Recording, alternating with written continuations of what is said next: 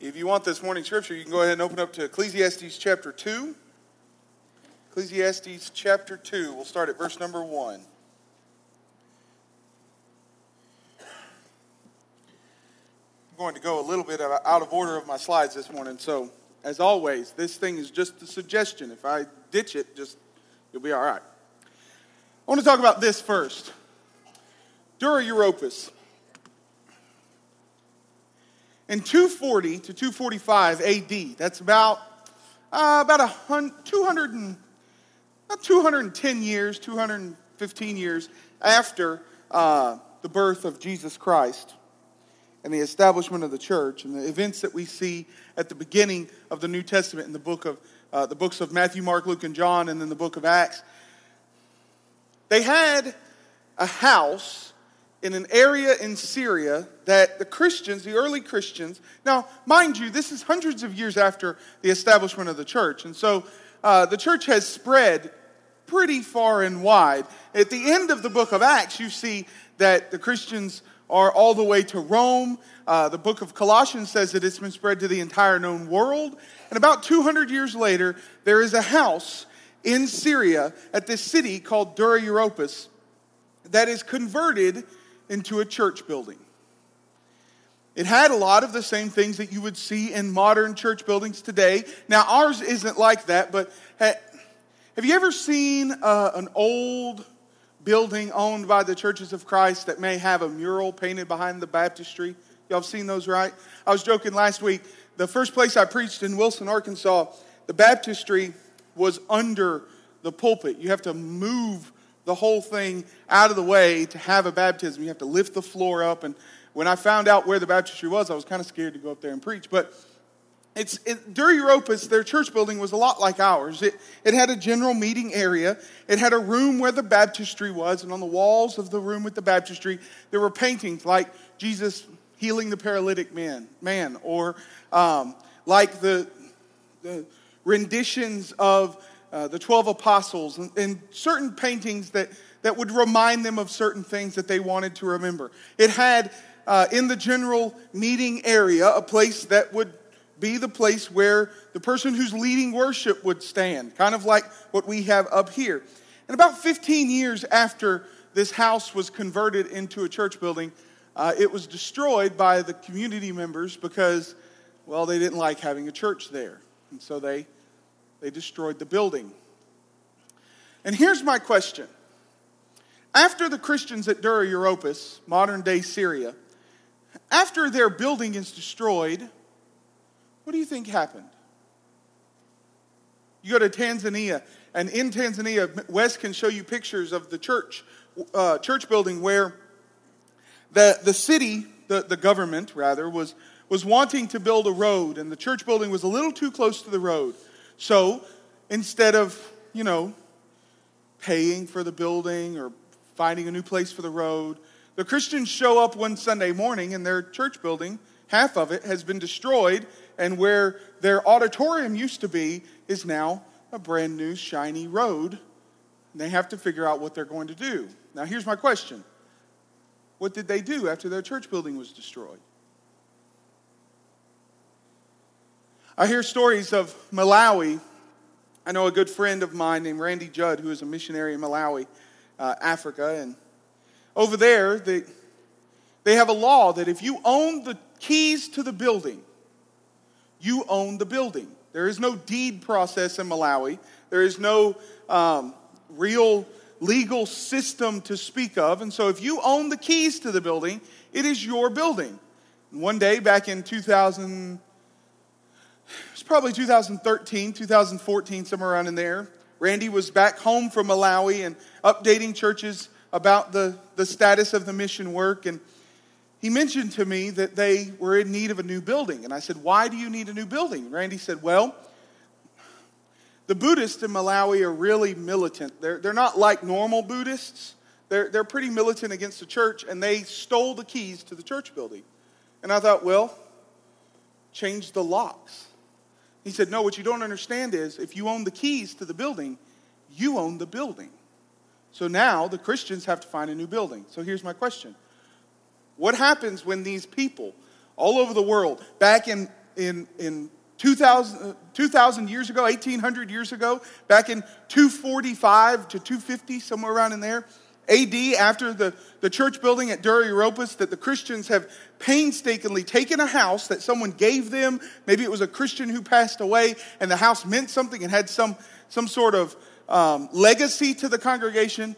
They change it into a church building. They start using it. They spend 15 years there. They're worshiping faithfully, and then it's torn down. Or the church that is in Tanzania, who shows up one Sunday morning, and the building's gone. What happens?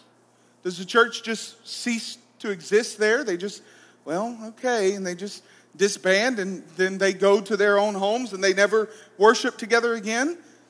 No, of course not, right? We understand that. Let's look at some of the history of church buildings in the New Testament. 1 Corinthians chapter 16 says that the churches there in Corinth, at least one of them, knew of a couple named Priscilla and Aquila. You've probably heard of them before. 1 Corinthians chapter 16, verse 19, Paul says that Priscilla and Aquila greet the Christians there in Corinth, and the church that is in their home greets them. Colossians chapter 4 and verse 15, I give my greetings to the brothers at Laodicea and to Nympha and to the church in her house. Over and over again, we see that women, maybe they were somewhat rich. We have women in the New Testament who have, for whatever reason we don't know, have taken it upon themselves to provide for their families, like Lydia in the book of Acts. And so Nympha apparently is one of these women who has some funds, and she has a house. Maybe it's her house. Maybe her husband is not a Christian, but he allows the church to meet in her house. Okay, Philemon chapter 2, Philemon verse 2 says this, to Philemon, our beloved fellow worker, and Apphia, our sister, and Archippus, our fellow soldier, and the church in your house. So Philemon, this well-to-do Christian who is a slave owner, who has a slave that runs away, Onesimus, and eventually Onesimus runs to Rome. Maybe because Onesimus is trying to flee the nation. Maybe he's trying to flee the empire. And the best way to get out of the area was to get to Rome so that you can get the trade routes. And maybe he could go into the modern-day England area. Maybe he could go down into Africa. We don't know where he's going, but somewhere along the way, he runs into a man named Paul. He hears the gospel, he's converted, and he tells Paul about his life story. Well, I used to be a slave, and I ran away. And Paul says, well, what was the name of the slave owner? I spent some time in that area preaching the gospel. I probably know him or have heard of him before. And he says, well, his name's Philemon. Paul says, hey, wait, Onesimus, what you don't understand is between the time that you ran away and now, Philemon has also obeyed the gospel. And not only has he obeyed the gospel, you remember that Philemon is somewhat rich, right? He owned some slaves. He had a nice house. Not only has he obeyed the gospel, the church there is meeting in his own home. And so Paul writes a letter to Philemon that says, I'm sending Onesimus back. I want you to receive him as a brother, treat him as a brother. If you feel like he needs to pay you back for running away, then that's fine. But here's what I'm asking you. I'm asking you that you turn around and send him right back to me because I could use him in my evangelism, in my ministry. And so we have numerous people. Aquila and Priscilla, 1 Corinthians 16, verse 19. Nympha, Colossians 4. Philemon. All of these people have churches that are meeting in their houses. Early Christians, for one reason or another, decided that it was best to meet in their house for worship services. But that's not the only place that they met. Turn to 1 Corinthians chapter 11. 1 Corinthians 11, verse number 17. But in the following instructions, I do not commend you. Because when you come together, it is not for better, but for the worse. In the first place, when you come together as a church, I hear that there are divisions among you. I believe it in part. For there must be factions among you in order that those who are genuine among you may be recognized. When you come together, it's not to eat the Lord's Supper. For in eating, each one goes ahead with his own meal. One goes hungry and another gets drunk. What, do you not have houses to eat and to drink in? Or do you despise the church of God and humiliate those who have nothing? What shall I say to you? Shall I commend you in this? No, I will not. Why did I just read a passage about the Lord's Supper? Because in this section, he says, wait a second. You're coming together to take the Lord's Supper, but what you're doing is you're turning it into a meal that you could treat one another badly in. Don't you have houses that you could go and eat lunch at? The Lord's Supper is not lunch. It's not snack time. It's something that Christians do to remember the body and blood of Jesus Christ. But they're not meeting in houses in 1 Corinthians 11. Where were the Corinthians meeting? Well, maybe Acts chapter 5 and verse 42 records that the Christians would go into the temple and the synagogues and worship. Maybe they've taken a synagogue. Maybe someone has allowed them to come into the synagogue on Sunday and worship for one reason or another. Maybe they're doing it in the corner of the temple grounds. Maybe they're worshiping in a park or something like that. So the Christians met in houses, but sometimes they met in public areas, whatever public area they could get to. And then about 200 years later, we see that the laws have changed to the point that now Christians are at least permitted to have some sort of building that is given to the worship of the church. Now, it only lasts 15 years, and the people in the area destroy the church building because they didn't like it. But just a few years later, about 100 years later, Constantine is going to legalize Christianity so that churches can now own buildings. That's why you see the huge ramp up of historical church buildings after the time of Constantine, because he legalizes it, and now Christians are able to not only own buildings, not only own houses, but own places that are specifically given over to worship. And here's the thing, okay? We're doing a study on Ecclesiastes right now. Why am I talking about church buildings? Because over the last 1,700 years, church buildings have become the one thing that will keep Christians from working more than any other. I can prove it. Sure, there is sin in the world that takes over Christians' lives. Sure, there are temptations that take over that maybe keep us from maybe we're ashamed of our temptation, and so we're not going to evangelize because we're scared that someone may bring something. Well, you say that I'm not worshiping correctly, but what about that one time that you blank? Yeah, those things happen. But in today's culture, the one thing that keeps Christians from actually serving God is the thing that is supposed to be here for us to serve God in, our church buildings. We come on Sundays, we sit down, we listen to Lee ramble for 30, 45 minutes, depending on how long he wants to ramble that day, and then we leave, and next week we'll come and do the exact same thing. We want our church buildings to be comfortable. Listen, I don't know about y'all. I like being comfortable. I like not sweating. But here's the thing. When y'all down there are nice and comfortable, it's boiling up here.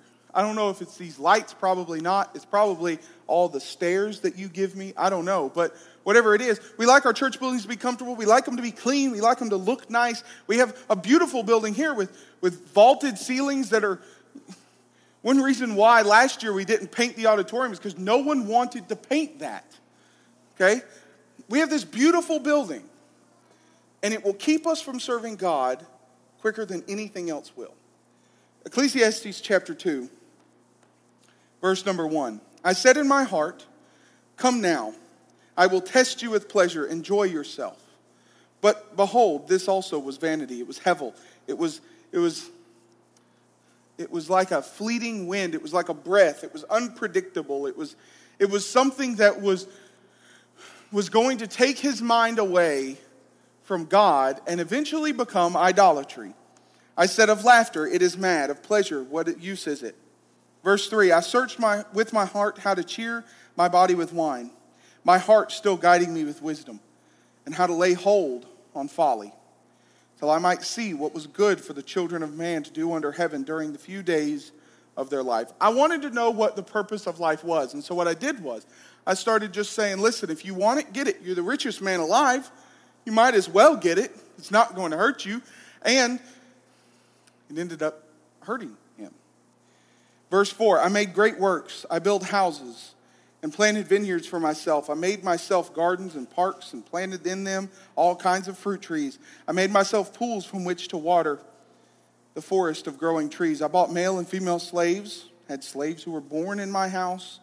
I had also great possessions of herds and flocks, more than any who had been before me in Jerusalem. Solomon decided that he would use the physical things, buildings, he would use houses, he would use farms to try to answer the questions of life. What am I here for? And eventually, we'll talk about this in just a second, but eventually he gets to the point where he realizes what he's here for. And the reason why he's here is to do just that.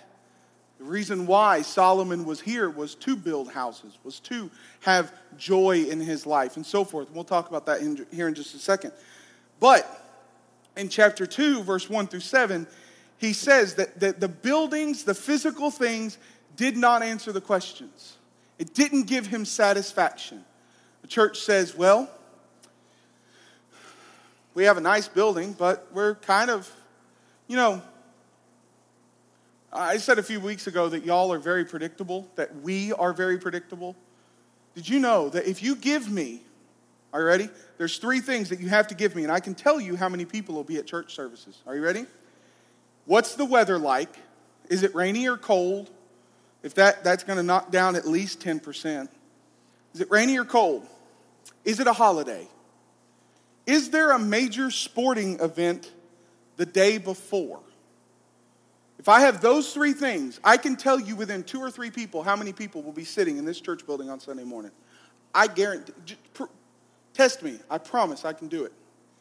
As I did it this morning, I said, well, it's raining. There was no sporting events yesterday, but, it's kind of springtime and people are starting to get antsy for school to be out. And it also is going to be thundering and lightning and thunderstorming. That was before we knew that the weather was going to be not as bad as we thought it was going to be. And I said, we'll have about 55 to 60. And guess what? While we were getting ready for worship this morning, I was counting y'all, not to take William and Ray's job, but maybe I help them out. There are 58 people here. So there'll be 55 to 60 people. And I knocked it right on the head. We are so predictable. You know what also is predictable? The church starts growing. And if everyone comes, y'all have been here when it isn't raining and it isn't a sports day and it isn't a holiday. And you know what happens, right? It gets pretty tough to find a seat in here. Other than the first 2 rows, because those are the splash zone apparently. I promise I'm not going to spit on you or anything, but for whatever reason, no one ever sits on these front 2 rows. But it gets pretty tough to get a seat. And so churches say, well, we need a new building. And then they build a building, but they don't just build a building that they need. They build one that they think they're going to need in 15 years. And then you have the situation that happened at my very first preaching assignment. It was early March 2009. I had been a Christian for about 3 weeks. And a little church down the road from Jacksonville called our college minister and said, is there any man that is in the college group that can come and fill in for us because we don't have a preacher this Sunday? And so he picked me. And I went, and you don't understand how nervous I was to begin with. But then I pull up to the church building, and it is 5 times the size of this one. There is a balcony. The lower floor sits like 15 million people, it looks like. The stage, whatever you want to call this thing, was at least this high. I was standing about 15 feet above anyone else in the auditorium. We had a great crowd that morning. First 2 rows had about 7 people on them. because we want buildings like Solomon. I'm going to answer my problems with buildings. And we end up hurting ourselves more than helping. You see, the early church met in houses and local areas and wherever. Churches in Tanzania, if the building gets torn down, they're just going to meet right there. In fact, in the picture that I was mentioning that Wes can show you, there is a woman who is sitting on a pew, a bench. It looks like a park bench, but not the fancy park benches we have in Columbus. It's just the old school, like my grandma had at her dinner table because she was too cheap to buy a good bench or a good chair. You know what I'm talking about? No back, no nothing. She's sitting there, and there's a little pulpit there, and there's rubble all around her, and they're getting ready for worship service because there's no building left. The early Christians did not have buildings like this. Look, they're counting now. Tell me if I'm right. I promise you I am. All right, so the early church did not have buildings like this. What they had was something eminently more important. The word church comes from the Greek word ekklesia. Anytime you read the word church, or at least the vast majority of the times you read the word church in the New Testament, it comes from the Greek word ekklesia. It is a compound word. You've heard this before if you're a member of the body of Christ. Ek means out of, klesia is calling. So ekklesia is the called out ones. Okay? These are the people who have been called out of darkness and into his marvelous light, as Paul would write. Then, the English word church doesn't sound like ekklesia, right? And we don't translate it the called out ones. Why? Well, it's because in the 1600s there was a man who was pretty popular. His name was James. He had a lot of money, and he had a desire to have his own Bible translation. He was the King of England. You know King James, right? And so he translated the King James Bible. But legend has it, now this is just legend, but legend has it, King James was also a Mason, a Freemason. And we can talk about the ramifications of Freemasonry on the church, which is horrible, and it has killed parts of early Christianity, and we're fighting to restore that on a daily basis. But nonetheless, he was a Freemason, and so he decided he wanted the word church translated certain way. In fact, there are a couple words that happen in the New Testament like that. For instance, the word baptism comes from the Greek word baptizo. It means to be immersed. But you never find the word immersion in the New Testament in any English translation, because they all come back to the King James Version. And King James did not believe that baptism only came from immersion. And so he said, we're going to transliterate it. We're going to take baptizo and change it into English, and we get baptized, and then you can determine what baptized means to you. If you believe it's sprinkling, that's fine. If not, that's fine too. Well, he did the same thing with the word church. It comes from the Old English word kirke, which means one of two things. Either a circle, which is a Freemason imagery, or it also means the thing that belongs to God. So kirke means the circle that belongs to God, the house of God. 1 Timothy chapter 3 and verse 15. If I don't come, I've written to you so that you may know how to act in the church, the house of God. And so we have this word church. We translate the word ekklesia with it. It never, ever, ever means this thing that we're sitting under right now. It means the called out ones, the circle that belongs to God, the household of God. It means a group of people gathered together for one reason or another. In the book of Acts, you find the word ekklesia talking about a bunch of heathens, a bunch of non-Christians, God-following people called the ekklesia. Why? Because they were called out from the droves to scream about Christianity. It doesn't just mean that it's called out by God. It means it's called out by anyone.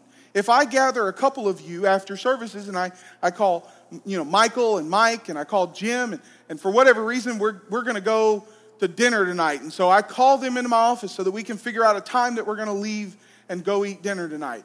then that gathering is called the ecclesia, people who have been called out. But in the New Testament, it always refers to the people of God who have been called out. It never refers to a building. So what's the point of this building?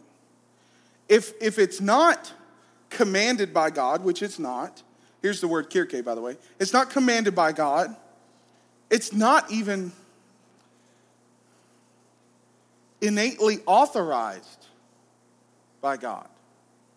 I mean, just think about it. Do you find a verse in the New Testament where Christians had a building that they pooled their money together to purchase so that they could have worship services there? No.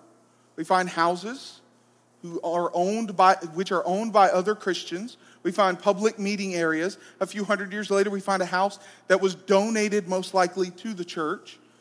But you never find the express authorization of owning a church building. And we're supposed to be Christians who are doing everything by the word and by the authority of Jesus Christ, Colossians 3:17. So why do we have this building? Here's the reason.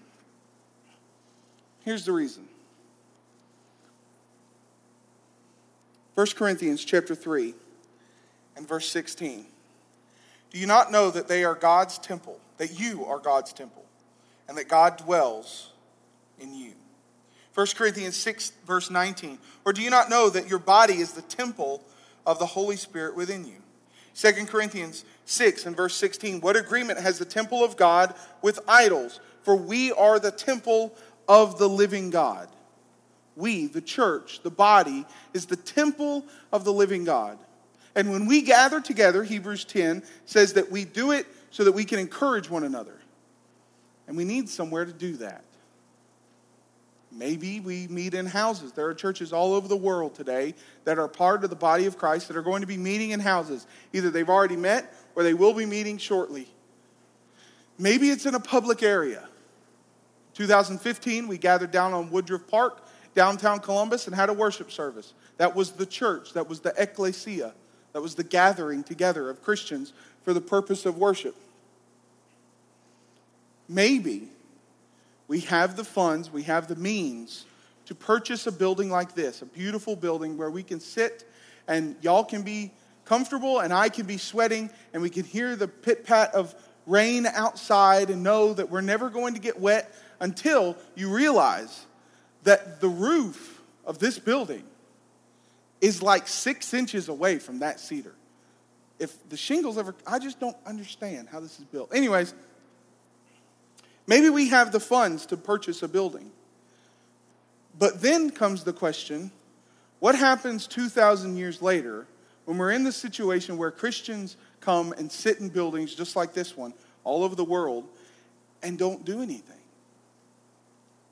What happens when the church building becomes the houses that Solomon built back in Ecclesiastes in his reign as the king of Judah or king of Israel, and it becomes hevel, it becomes worthless, it becomes like a wind that is just used to try to fill some hole. If a church has a nice building, then man, that church is a thriving church. If you go to a church that you see, I mean, we judge the faithfulness of people in the eyes of God by the building that they meet in.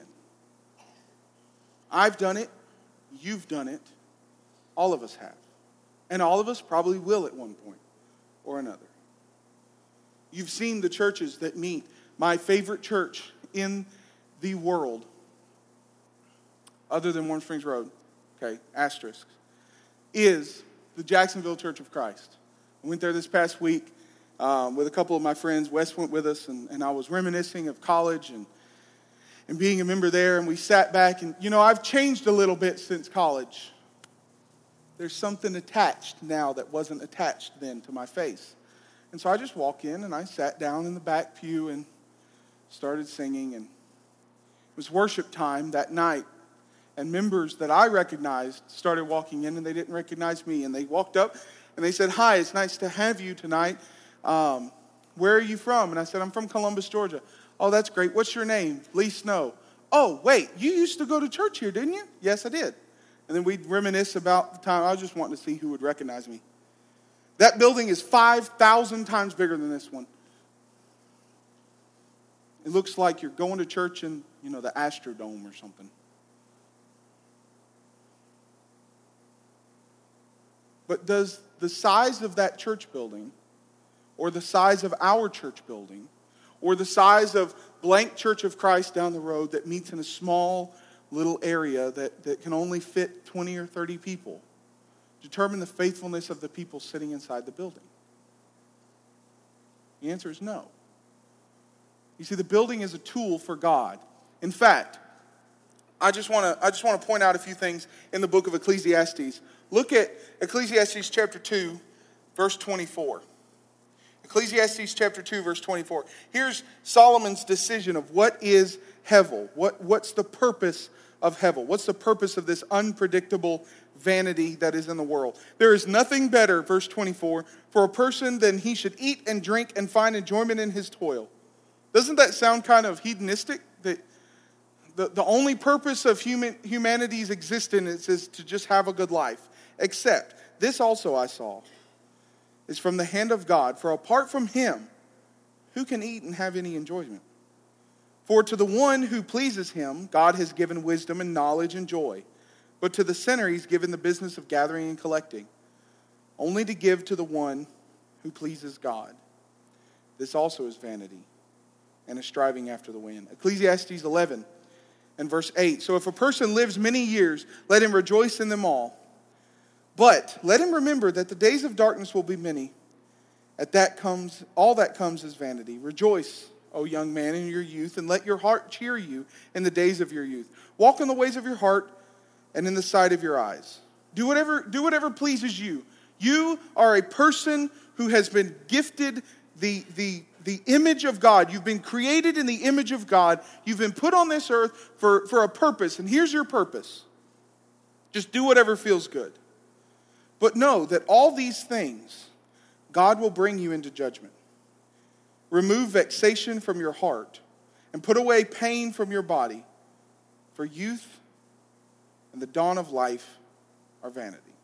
Over and over again, some 6 or 7 times in the book of Ecclesiastes, Solomon says, I did all these things. I tried to fulfill myself with pleasure, and then I found that it was worthless. But then I found that if I fulfill myself with pleasure, it isn't worthless when I consider who gave me the privilege of having the things, having the money, having the buildings, having the houses, having the joy and the fellowship with friends and the happiness. Who allows me to live on this earth? God. And Solomon says, when I realized that, I had joy in vanity, because I realized that it wasn't just vain if I use it for a purpose, and the purpose is to remember God. Now here's the thing. Here's my question for you, and then I'll leave it to you and you decide what you want to do with it. Do we use our church building as a means to judge our own faithfulness? Or do we use it for a tool so that we can serve God? And if this church building's gone, then we find somewhere else. It's not out of the picture. If you don't know, this church building has been destroyed one time. It was burnt. I've seen pictures from where my office is now that was scaffolding. There was nothing there because it burned out. But of the roof being rebuilt, this is completely gone. Everything is completely black in here because it burnt. Do you know what happened to the Christians when they were here and the church building burnt? There was a pool shop across the street. And did you know that the Warm Springs Road Church of Christ became the Pool Shop Church of Christ until our building was rebuilt? We didn't call it the Pool Shop Church of Christ, but I think we should have. You see, it's not out of the picture that this building goes away. But then the question is, does our church cease to be a church family because we don't have a nice building anymore? No. Never will unless we decide that we no longer want to serve God together. This building doesn't define us. Your house doesn't define you. Your cars don't define you. Your possessions don't define you. Your farms, if you have a farm, doesn't define you. And that's the purpose of Ecclesiastes. He says, I realized, eventually, I got it through my head that what I was trying to do was answer my questions with things, with money, with possessions, with buildings, with fellowship and relationships and so forth. And I was trying to validate myself with things. And let me just be totally honest with you here, okay? Preachers do it all the time. We validate ourselves by our buildings. We validate ourselves by how many people we have in the seats on Sundays.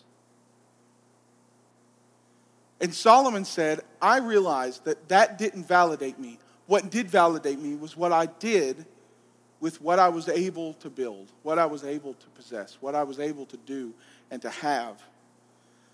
If we use this church building as a thing to just come in, sit down, and go on Sundays, and we don't use it to serve God, we don't use it to worship God, or to invite other people to come and to hear the word of God, or to worship God themselves, if we don't use this building for the betterment of the church, what we've done is exactly what Solomon was doing.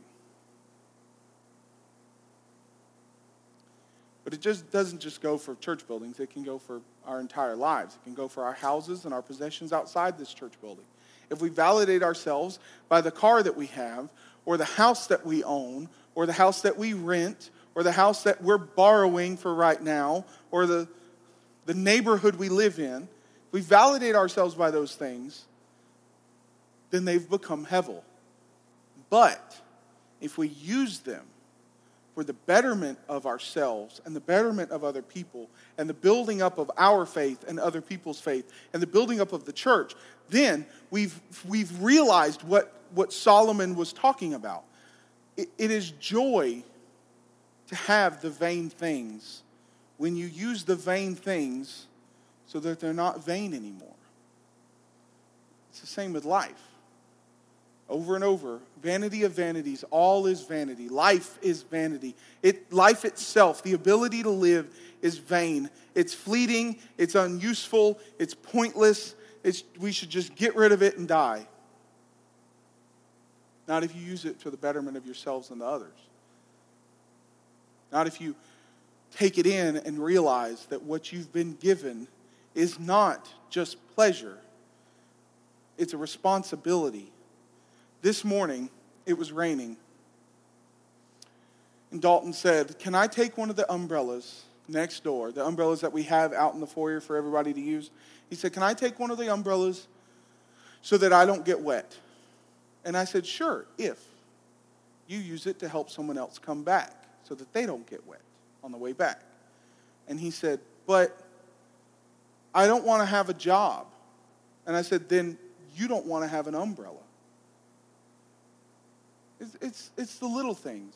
If we use the things we've been given, the things we've been allowed to use for the helping of others, then they're not vain anymore.